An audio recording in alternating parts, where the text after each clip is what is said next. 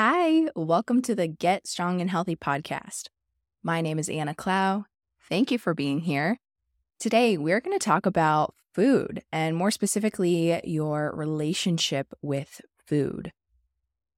What we're talking about today is how your food issues are likely not food issues. What does that mean? It means that there's typically something deeper that is leading to you struggling with food, driving you to overconsume, consume things that you don't want to be consuming. These are things that I have struggled with extensively in the past and really feel as though I'm on the other side of that and have been for a good while. And I've learned a lot. I am not speaking to eating disorders. If you feel you have an eating disorder, a true eating disorder, I would recommend you go see some professional to get help with that. This is for the person who just kind of struggles with food. We'll kind of get into the nitty-gritty of what this can show up as and look like. And to preface this message, I've been through all of these.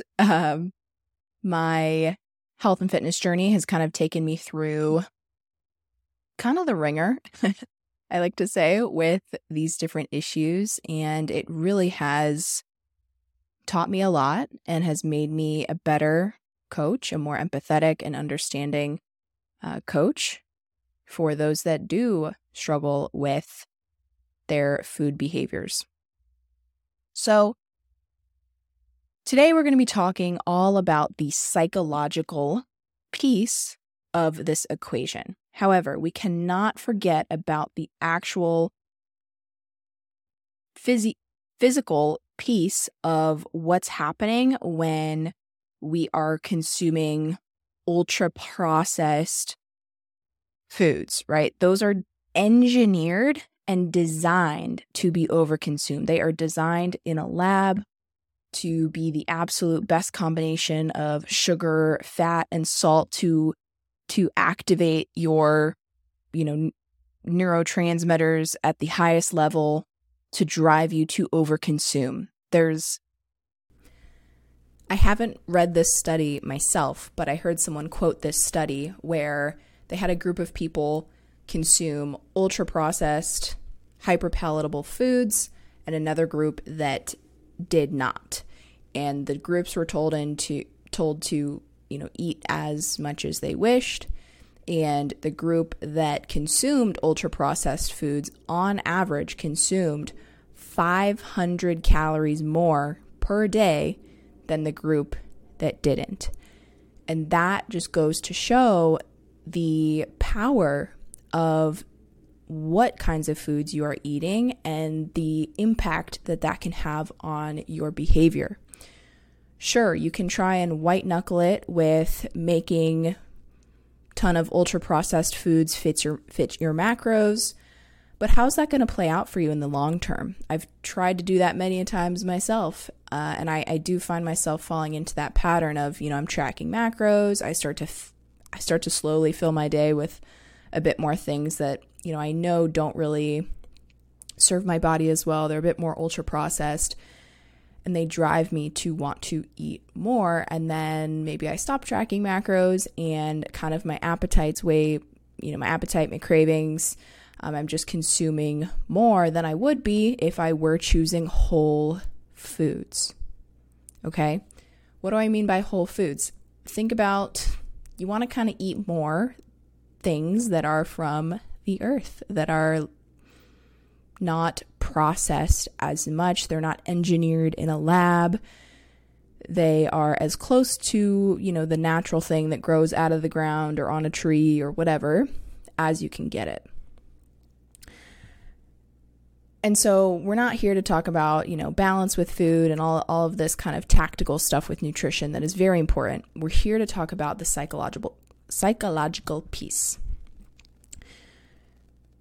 So the first thing I see playing into someone's issues with food is a deep-rooted insecurity or issues with their body.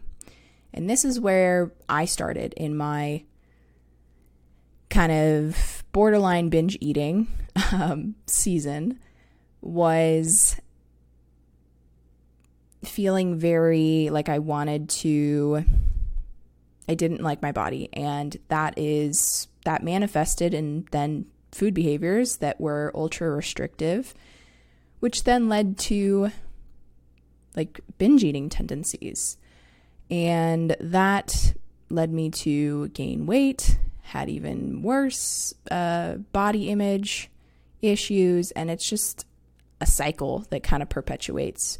You feel like crap about yourself, and then you try and restrict your food, and then that can't last very long, and you rubber band the other way and you eat everything in sight. Does that sound familiar to you? Because this is something that can be very common, especially this can be with anyone, but this does especially show up in women. And I tend to see this a lot in the like college age, high school demographic of women. And it is very sad when, girls try to this is very, very close to leading down eating disorder territory, right? And so you have to address this deep-rooted issue and, insecurity, whatever, with your body. And that is really the only thing that's going to help you heal and maybe come to terms with eating a bit more food. Maybe you are a little bit floofier for a bit of time. Maybe that's what you need. That's what your body needs after so much restriction, to then let your body level itself out. This stuff takes time. So the next kind of psychological thing that can lead to issues with food is when you feel out of control in your life. Sometimes people, or I feel like I've done this before myself, can turn to food as their sense of control.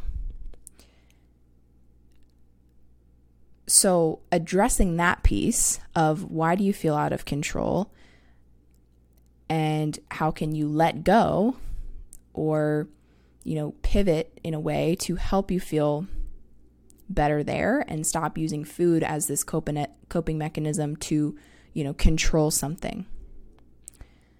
Okay, next thing is food can become an unhealthy coping mechanism to stress or emotions. This is very, very common, and it can become a problem when it becomes very excessive. Sure, here and there we will eat something because we're stressed out, or, we're happy, so we'll have cake, or, things like that. It can be a common thing, but it becomes an issue when it becomes unhealthy, right? When it comes past a certain point. So noticing when you are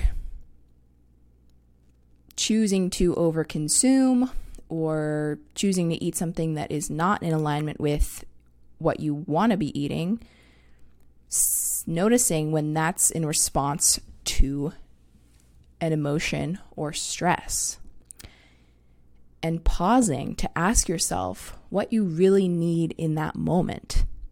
Is food really going to make you feel better?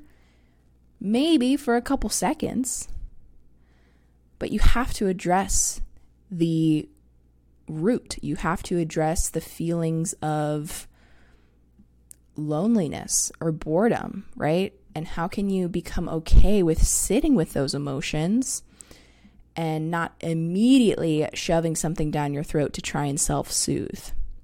How can you self-soothe in a helpful way? How can you self-soothe with something that's going to actually be helpful, right? Could you go outside for a walk? Could you journal out your thoughts? Could you talk to a friend or a family member or a therapist?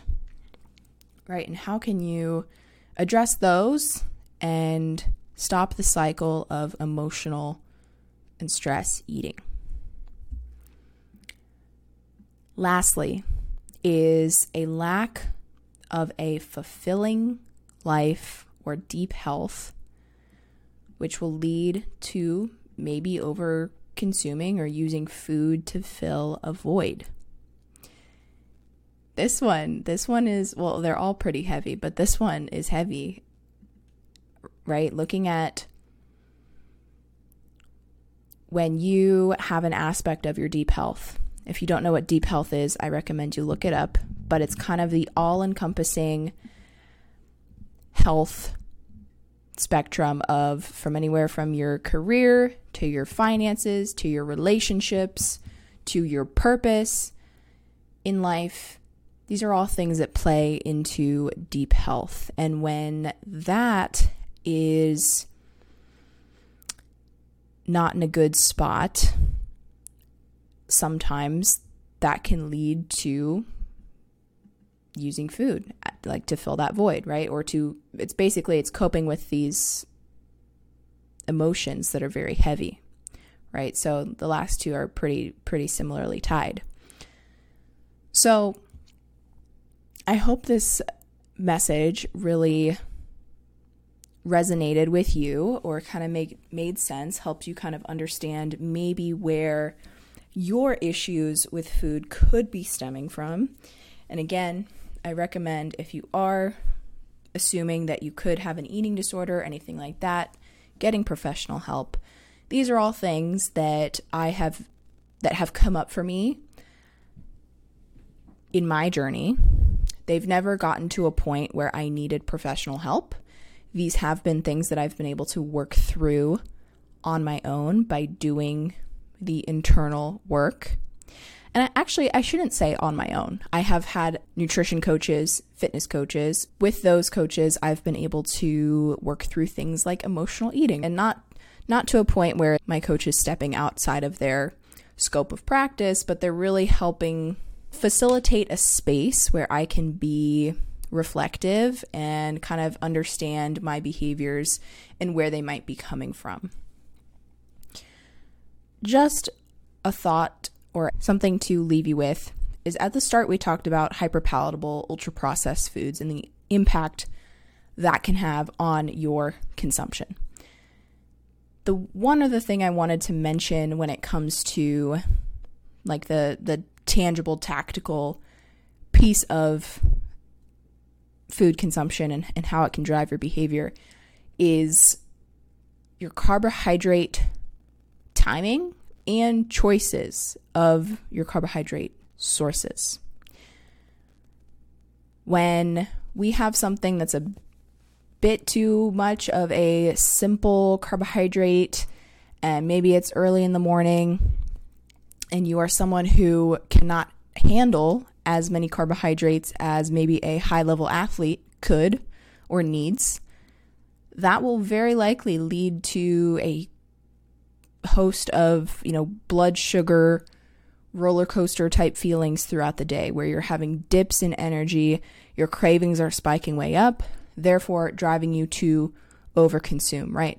Leading to insulin issues, having too much insulin in your body, then leading to issues with appetite, your appetite hormones being thrown off, all of these things. So the physical piece is definitely a big piece here when it comes to food behaviors.